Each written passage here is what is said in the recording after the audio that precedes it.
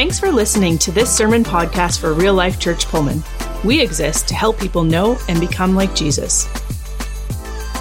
So my name is Chris Wilson. I have the privilege of being the worship pastor here at Real Life Church, and I'm just excited. I'm usually up here leading worship and singing and praising God, and our team just did an awesome job this morning. I am really blessed that I can be able to even teach and have the team still, just do a phenomenal job. So I'm thankful for that. So just a little bit about me if you don't know me at all. We've been here for about 2 years, my wife and I, in Pullman. A little over. We moved in June of 2019 here. And before then, I spent 5 years in Tennessee, and I interned at a church for a little bit, and then I ended up working there for about 5 years part-time and getting a degree. It's a just ministry theology degree. I got that specifically to make a lot of money. So that's why I got that, and it's very useful. So just like, mechanical engineering and all that stuff, it's the same, right? Same thing. So anyway, I got that there and finished out my college there, finished working at the church, met my wife at that church. We've been married for 5 years, over 5 years now, and she is an awesome woman and who just loves the Lord and puts up with a lot. Yes! She is a really good woman. And if you've been tracking with us, you know that this last year has been a tough, long year. And our son, Evan, has had one open heart surgery this year. And at the end of last year, he had another one. So he's had 2 in total. And we got a picture of him right here. He got his first F-150. So his inner hick is just coming out. And I love it because I got a big inner hick. So I'm enjoying it. I have a Silverado, so I'm a little bit like, but it's still a truck and it's fine. And so anyway, grandparents came in to spoil them and had a good time. And so anyway, he is doing great. And if you have prayed for him, if you have kind of walked with us through that journey, I just want to say thank you. He is doing really well. And we take day by day and trust God with his health and everything going on. So that's just a little bit about me. So we are in our second week of our series, Bucket List Christianity, okay? And last week, if you missed it, a quick recap, Corbin talked about the importance of reading your Bible, and more specifically, he talked about making it a goal to read the entire Bible. So maybe you've been a Christian for 10 years and you're like, yeah, I've done that 5 times, or 10 times once a year. Maybe you've been a Christian for 10 years, you haven't done it once all the way through. That's okay. Don't feel bad. If you missed that message, you should go back and watch it. It was really good. One of the things he did that I really liked in that message is he talked about one of his favorite verses in Romans 6. And if anybody has like a life verse or something that they're like, yeah, that's my verse I go back to, I cling to. It's like, this is like my verse. It gets me through some days, right? He used one of those verses, and then he said, what's going on around that? And then he kind of went, what's going on around that? And he read a bunch, and it was one of those like, oh, we're getting the full picture of what's going on in Romans 6 instead of just this one little chunk. So again, I just encourage you, if you missed that message, go back, check it out. It really is a worthy goal as a Christian to read through the entire Bible. And one of the things about the series that's kind of cool is some of it, like I'm teaching on baptism today and what it looks like to lead somebody to the Lord. And I'm focusing more on the baptism side. And because I think those things really go hand in hand together when someone comes to the Lord and gets baptized. So I'm teaching on that. Corbin taught about reading the Bible and making it a goal. Some of the things are like really ordinary Christian things that we all can do and accomplish. And it's not something that, maybe in 10 years from now I'll lead somebody to the Lord or baptize them. I'll make that a life goal type of thing. Like that reading the Word of God, that should be stuff we are doing every day. We're focusing on like, who are we reaching for Christ? How are we living out our faith, right? And there's a couple things like Thad's going to teach in a couple weeks about taking a spiritual pilgrimage to Israel and Turkey. And that's expensive. That is a great goal. I think everybody in the room should do it. I've had the privilege of going to Israel, and it's phenomenal, but it's one of those things that not everybody gets to do. And it doesn't make you any better or worse, right? It's one of those, like, it's just a cool thing. So what I like today is, talking about baptism, it's a little bit more, it's tangible to our everyday lives right now. So my goal here is in half an hour, which, I need God's help. I'm going to get through what I want to paint a picture of what the whole Bible says about baptism, okay? I'm not going to read all the scripture. We'd be here for a long, long time. I'm not going to explain all the theories. I'm not going to explain all the rebuttals to the theories, but I want to give you a simple, hopefully, picture of what God's Word says about baptism and what it means for you and me today. Before I kind of jump in, because I'm going to blow through it because it's a lot of material that I think hopefully will be helpful, I want to just pray and just give this message to God. Maybe you've been thinking about getting baptized. Maybe there's someone in your life that you've wanted to talk to about baptism and you haven't known what to say. Wherever you're at, I want to just go ahead and pray and just ask God's Spirit to just soften our hearts today and for us just to listen to him. So, Lord, we just thank you we get to be here. We thank you for your word, Lord, that we get to learn from. We get to just see your heart in. God, I pray that if there is anybody that has been thinking about baptism or considering, Lord, you just work on their heart today, God, that it wouldn't be my words, it'd be yours. And we just give this message to you. It's in Jesus' name we all say, amen, amen.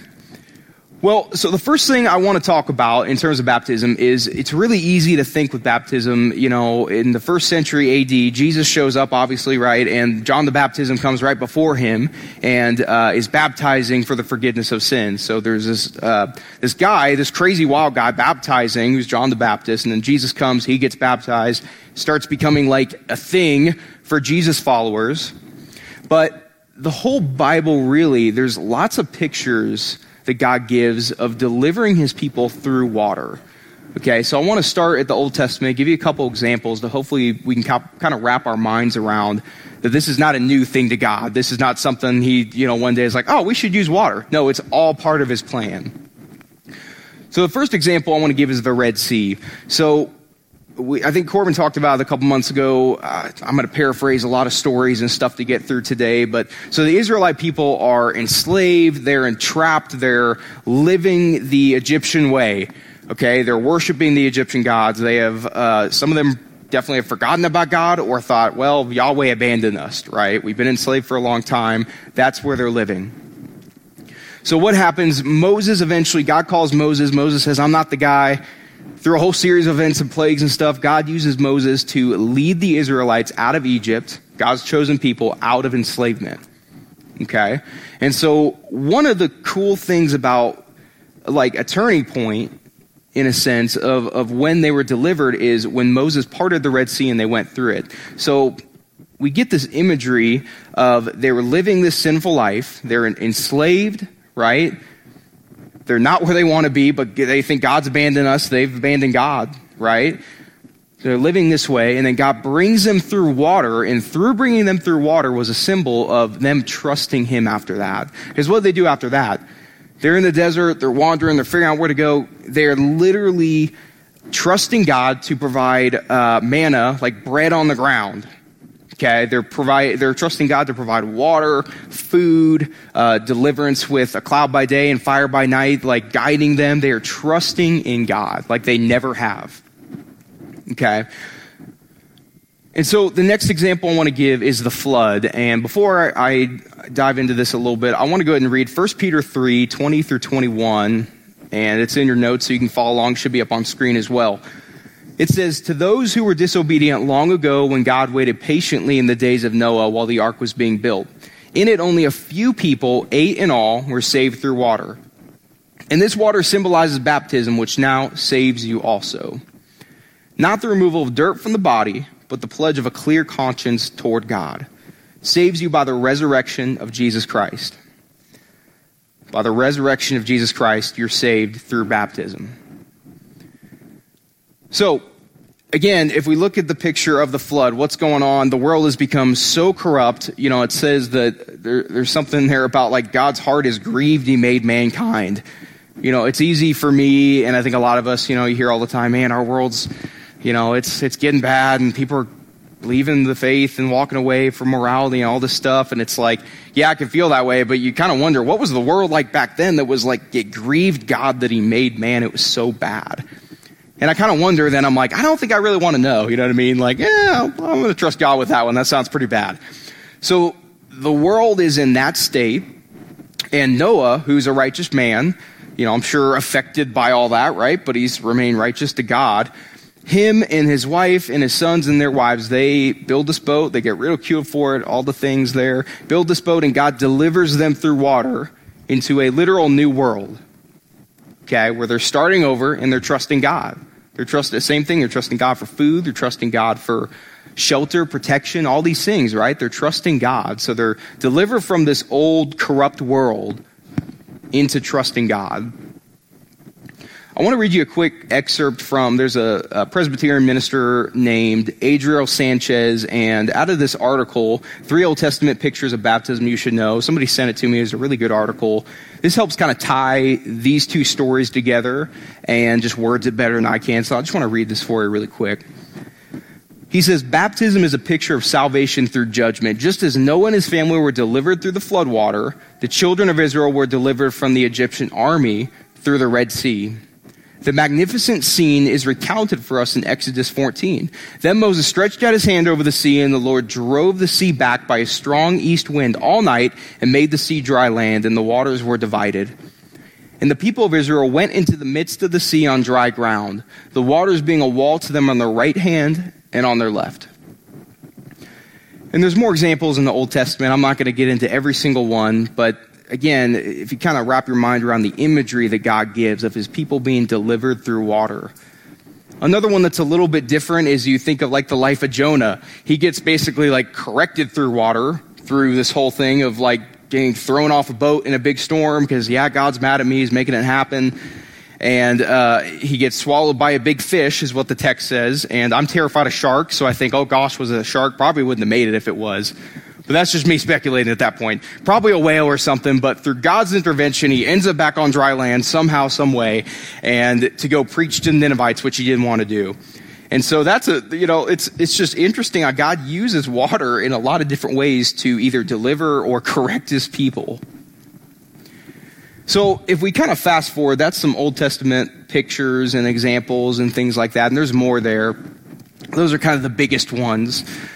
If we go closer to the New Testament, around 300, the 3rd century BC, archaeologists started uncovering all these mikvah baths. And scholars wrote about all these mikvah baths around Israel and just Middle Eastern areas, okay? And so what those were about, again, we're getting closer to the time of Jesus, closer to the New Testament writing at that point. And what those were about is Jewish people would dunk themselves in these baths, they would be baptized into them, and then they would go up to the temple and worship, go up to the synagogue and worship. Okay? So, with that, that's another example of how it is just entrenched in Jewish culture, this idea of being cleansed, being baptized in a sense. And a lot of it had to do with like ritual cleansing and the Levitical laws that God put in place, and a lot of it was a lot more like, if you think of going through the motions, for some Jewish people, it might have been like, cleansing of the heart. But I think for the most part, it was one of those, like, I got to get my body cleansed. That's why Peter talks about it's not just a body cleansing, right, before I worship God. So if we look at the life of Jesus, I want to just tie this in a little bit. Something that Jesus does that is one of my favorite things that he does is he takes external things that people do and talk about and rules and laws and all these things, and he puts a mirror to him. He looks back at the heart. It's not as much about the actual thing, but about the heart behind the thing. So I want to give you a couple examples from Jesus' life and ministry that help kind of give this example. So first one is every guy's life verse, which is Matthew 5:28, looking at a woman lustfully. That's where every guy turns. Not really. And it also applies to women, looking at men lustfully, okay, so you don't get off the hook, right? But we get this picture of what's happening here is the Pharisees and the Sadducees of that time were kind of the spiritual religious elite. And they kept challenging Jesus. They kept pushing him. They kept trying to make him mess up and say something that violated God's law, violated the Torah, because they wanted to get rid of him.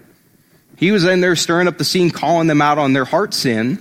They wanted to get rid of him. So with this one, he uses the example of you, and he did a lot of these. You heard that it has been said. So he says, you heard that it is said, don't commit adultery. But I tell you that even if you look at a woman lustfully, you've committed adultery with her in your heart. I'm paraphrasing a couple of these things for you.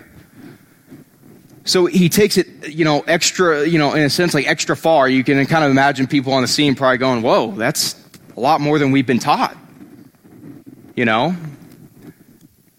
again, Jesus never came to create a new law or to abolish the old law. He really came to fulfill the one God already put in place. Because if you think of someone committing adultery, most of the time, sometimes it's secret, it's hidden, right? But most of the time, people see that. And it's hard, and it's damaging. But what you don't always see is someone on the inside, their inside thought life, their heart life. It's not as easy to detect. So God, Jesus says, watch out. Watch out. Watch your heart. Look at your heart. Another one is honoring the Sabbath. So again, multiple times the Pharisees and Sadducees are pushing against him, trying to get him to say something wrong and mess up so they can nail him on, just get him for something, right? And so what happens in one of the situations is, they took the Sabbath as very much rest. Don't lift a finger, don't do anything. And on one occasion, Jesus healed a guy. He made him well. And they pushed him. They said, hey, you can't heal somebody. You're working. You're doing work. You're breaking God's law. And again, what does Jesus do? He points it back to the heart. He says, it's not about just sitting there and doing nothing, right? Or reading the Word of God all day. It's about where your heart's at, about what you're doing to show God that you love him. What you're doing to show where your heart's at. Okay, so we get these things where Jesus is continuously looking at the heart. It's like, don't look at, and God looks at the heart.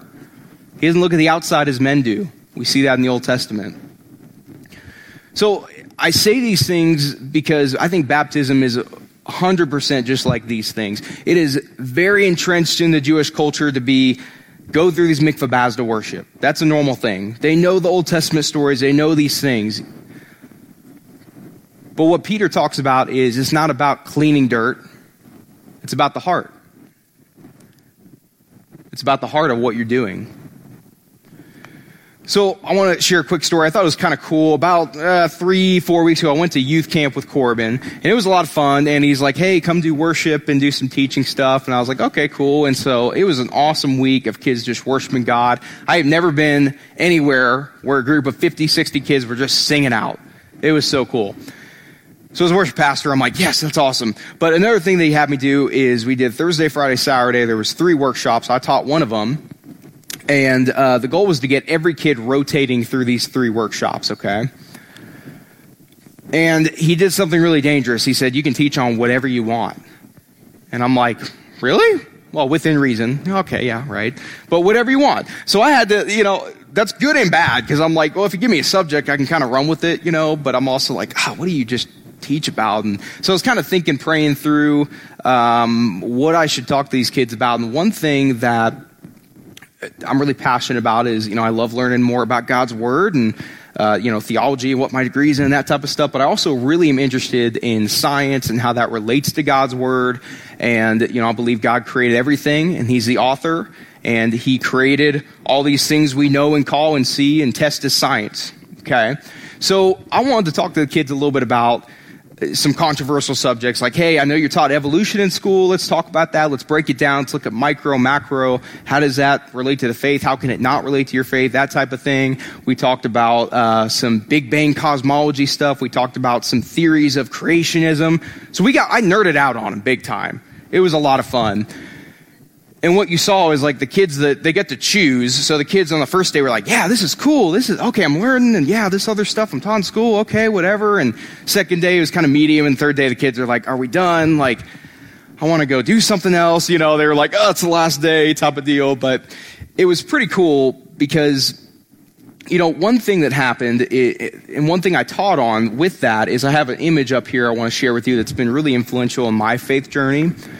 And I got this from my pastor in Tennessee, and he's used this to teach on some things. And what this is regarding your faith, this is essential, important, and personal elements. I don't know about everybody here, but when I became a Christian, I really felt like you get this whole large package. You know what I mean? Like there's all this stuff I got to learn and know and study, and it's just overwhelming. So this has helped me kind of break down, like, what are the essential parts of being a Christian and following Jesus? What are the important parts and what are the personal parts? And the personal elements are kind of like, God's Word talks about, but it's really not very clear on, and I kind of use this to talk about, like, well, some of the, how God created And the time frame and stuff like that falls a little bit more on the personal element side. And I was using that example for them. And at one point, I won't have y'all fill any of this out. You can use your imagination. But I had all the kids, I had a whiteboard, and hey, fill this out. Tell me what you think. Because certain people disagree on the important and personal. And so at one point, I put baptism, I talked about baptism a little bit, I put it in the important element. So I put it right in the middle. Almost touching the essential, but still in the important. Like pretty important, right? And so again, we're talking about all this stuff. We're talking a little bit about evolution, talking about, Big Bang stuff and creationism. And I did a Q&A at the end, which is probably a bad idea, but I did it anyway. And, where dinosaurs come from? I don't know. Ask somebody else, and all this stuff where I'm just like, I did this to myself, right? So that was a lot of fun. I actually really enjoyed that. But one of the kids at the end, she actually came to me after first. She was like, hey, that was me. I asked that question. I was like, yeah, you did. So she asked a really good question.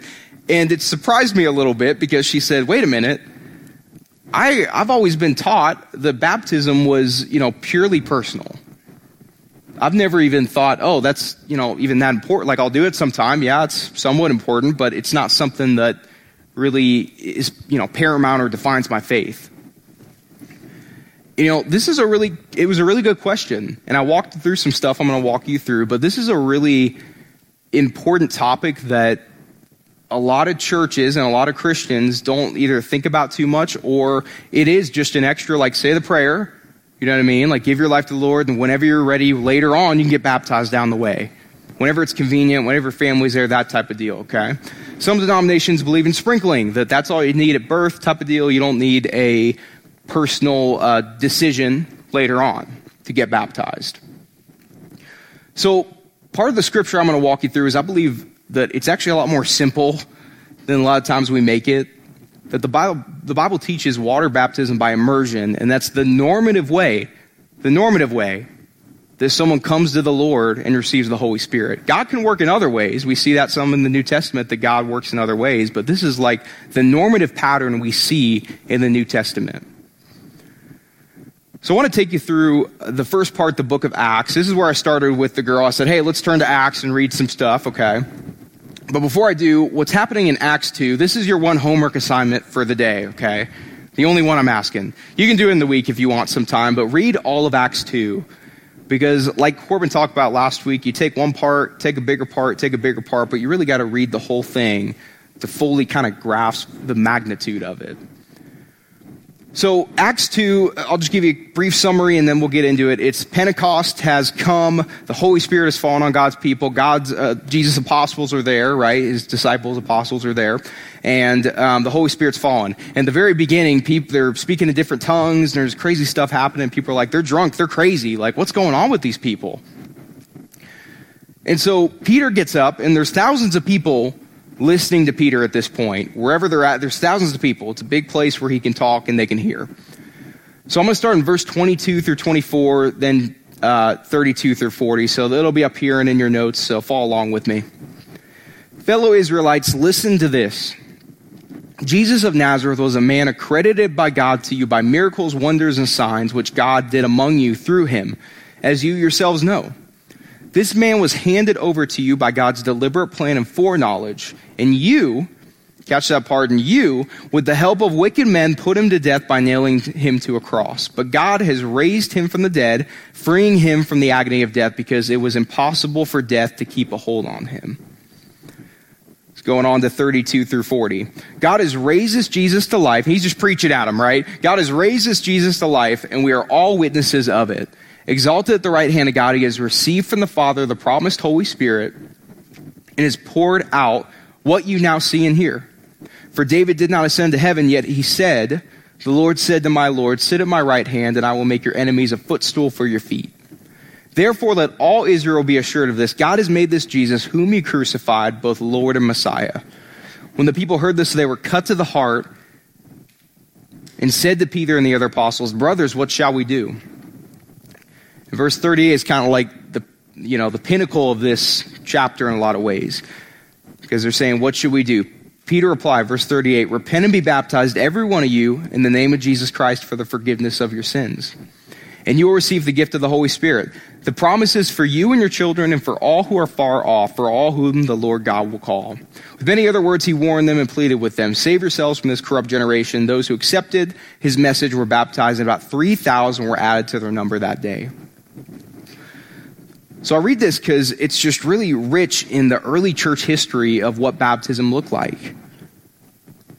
And it's a really good place to start when you're talking about Christian baptism.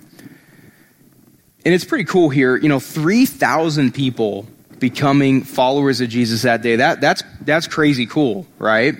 And, something that I've easily skipped over reading this, just reading through the Bible, is the whole situation of what's really happening right there.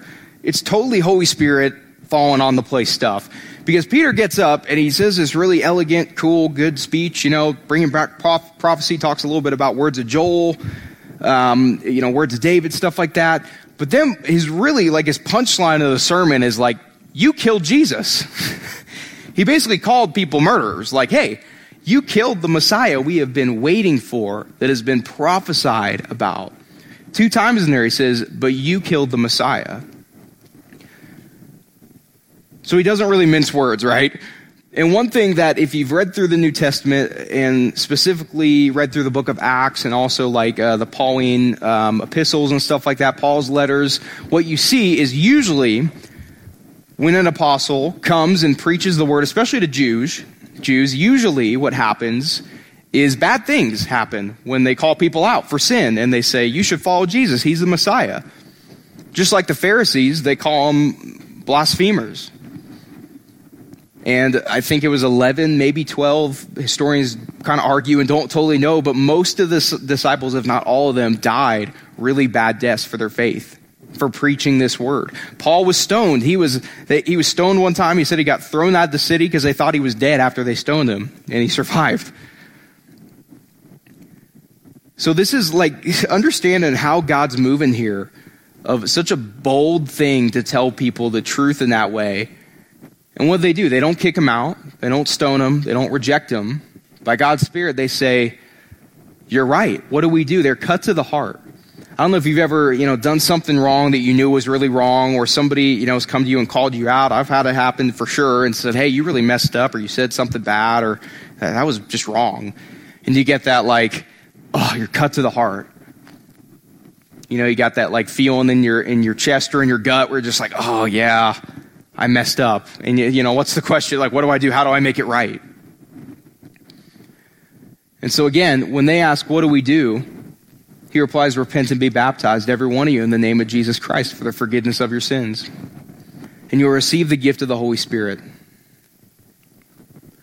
So again, this is a really good place to start when we're looking at baptism. There's a couple other things with baptism. We get a lot, just like the Old Testament, we get a lot of really good imagery that God gives us that goes with baptism. So when we get a little bit further in the New Testament, I want to read Romans 6, 1-4, and it should be on the screen in your notes, so follow along.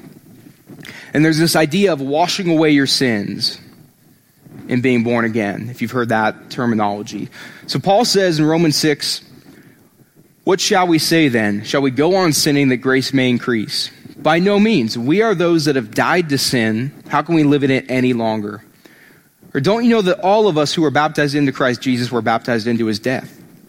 We are therefore buried with him through baptism into death, in order that, just as Christ was raised from the dead through the glory of the Father, we too may live a new life. So we see this symbol of living a new life, and I got a picture here. This is also from my pastor in Tennessee, and he's one of those guys that's like a walking encyclopedia of Bible knowledge. And so I was like, hey, Bobby, I'm teaching on baptism. Can you send me, a couple pictures, a couple things I want to use? And he sent me 5 articles and all this stuff. And I was like, oh my gosh, this is awesome, right? And so this gives us that idea of when we come to faith, when we say, we repent and are baptized, we are buried with Christ. And just as Jesus raised from the dead, and that's even that the Peter passage talked about it, it's because of the resurrection of Christ. Because Jesus raised from the dead, we can be resurrected with him. We live this new life because of what Jesus has done. And so one thing that is difficult we kind of start getting, okay, like here's what it looks like to get baptized. Okay, we're raising from the dead. We start understanding it. One thing that can be difficult is the idea of repentance. What are you repenting of? When someone comes to the faith, it can be difficult to be like, yeah, I know, what does that really mean? I know I'm a sinner, I shouldn't lie, I shouldn't steal, like the normal stuff, But this is the part where, like Corbin talked about, when you read God's full word, you get a really good understanding and idea of what God considers wrong and right and wrong. Like you get an understanding of where God's heart's at. But I want to read you Galatians 5:19-21. It's not an exhaustive list of sins, but it gives us a whole lot of them, okay? And again, Paul correlates the works of the flesh, like the old way of living, the works of the flesh, with sin. So in 5:19-21 ESV, he says, now the works of the flesh are evident: sexual immorality, impurity, sensuality, idolatry, sorcery, enmity, strife, jealousy, fits of anger, rivalries, dissensions, divisions, envy, drunkenness, orgies, and things like these. I warn you, as I warned you before, that those who do such things will not inherit the kingdom of God. So we start understanding what it looks like to put off the old self. And I'm about to read a passage that uses the terminology of putting off the old self and putting on the new self in Christ, being buried in our sin, dying to sin, and being raised just as Jesus has been raised. And there's also this sense, I'm going to read Colossians 3. It's not in your notes. I add that in because it's just a helpful passage. But the beginning of Colossians 3 helps us also know, like, okay, I get the sin part, I get the repentance part, I get why I should do it, all that stuff, but like, what do I do after? It can be kind of like, well, am I just good now? Am I good to go living for Christ? So the beginning of Colossians, it says, in this first part, catch this, if then you have been raised with Christ, seek the things that are above. So again, not the things of this world, the acts of the flesh, the things that the world chases after, money, fame, sex, not that stuff. Don't seek that anymore. Seek the things that are above. Where Christ is, reading on here, seated at the right hand of God, set your minds on things that are above, not on things that are on earth. For you have died, and your life is hidden with Christ in God. There's that picture of you're dead in Christ with your baptism, right? Your sins are gone with that. When Christ, who is your life, appears, then you will also appear with him in glory. And there's the raising with Christ part again. So this next part talks a little bit about the sin, and then I just want to read it because it talks about the putting off of the old self, which I really like that. So verse 5 is, put to death therefore what is earthly in you: sexual immorality, impurity, passion, evil desire, and covetousness, which is idolatry. On account of these things, the wrath of God is coming. In these too you once walked when you were living in them. But now you must put them all away. Got to put them away. Anger, wrath, malice, slander, and obscene talk from your mouth. Do not lie to one another, seeing that you have put off the old self with its practices, and have put on the new self, which is being renewed in knowledge after the image of its creator.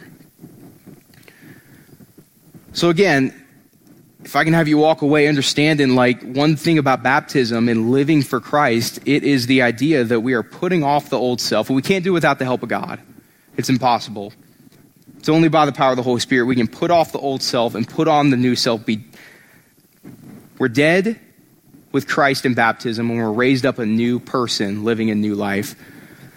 And one thing about that we have to understand, it's not easy.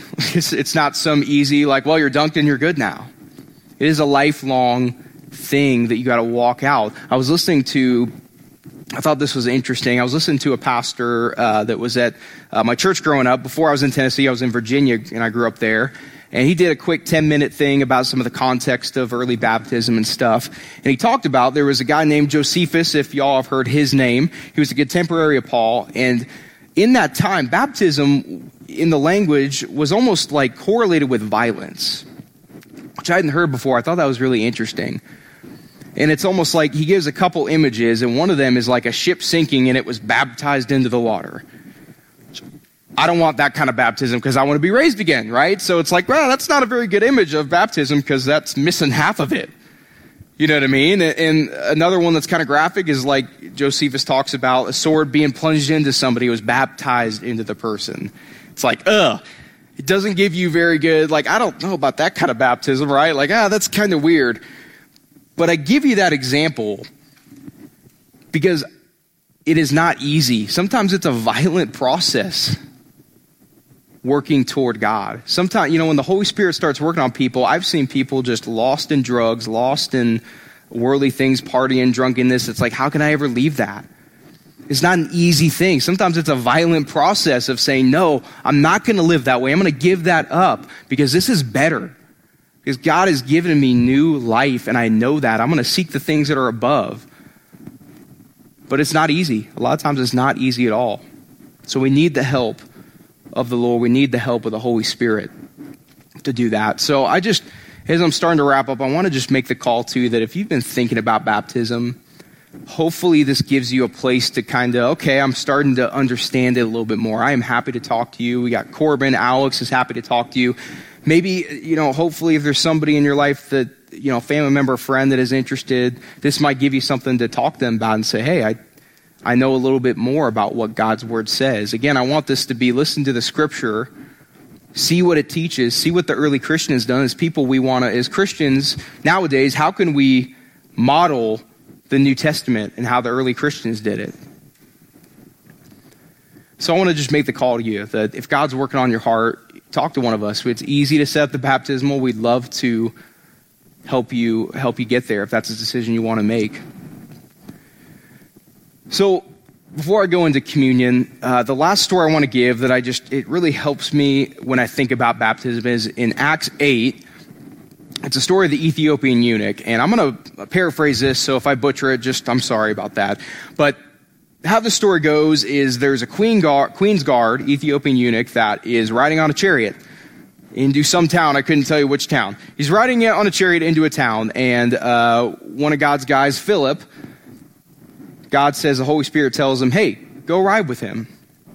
And I would imagine that'd be like, oh, that's weird, but okay, I'm going to go do it. He was bold with what the Holy Spirit told him to do. And the Ethiopian eunuch is just happened to be reading Isaiah, scripture in Isaiah, it's a prophecy about Jesus. So, assumedly, he was a Jew that was reading scripture, trying to understand the heart of God, the word of God more. And Philip comes, and I don't know how the whole thing happened. Like, hey, who's that guy in our chariot? That's kind of weird. I think that's weird. But anyway, so the Ethiopian eunuch says, hey, can you explain this to me? Like, what's going on here? I want to understand. And so it's pretty cool to think that, Philip, what he does is he says, yeah, I can explain that. Like, that just happened not that long ago in Jerusalem, and Jesus came, and he was the promised Messiah. He was the one that was put to death and raised again for our sin. And so what happened on that chariot is they're riding. The Ethiopian eunuch is hearing the gospel. He's understanding it. There's repentance happening. Okay? And he sees some water. And along the way, guess what happens? He said, hey, I understand. I want to follow Jesus. I want to do that. Can I be baptized? And Philip says, yeah. And they go baptize him. And that story's so cool because it's really easy nowadays to kind of say, well, do it later on. Do it later on, it's okay. Make sure you're in the right place, that type of thing. Make sure there's towels, make sure your family's there, that type of thing, which none of that is wrong. Okay. None of it's bad to have your family there or understand. You should understand. But we get this sense from the New Testament. It's like you believe and you're baptized. There's no reason to wait to live in that new life, to be buried in your sin and raised again. Again, the whole idea of pledging a clear conscience toward God. Not just removing dirt from but not just doing ritualistic things, but actually saying, like putting your stake in the ground and saying, no, I want to live for Christ. And this is my first step to do it. Thanks for checking out this message from Real Life. You can find out more about us by going to rlcpullman.com or by following us on Facebook or YouTube. Until next time, have a great week.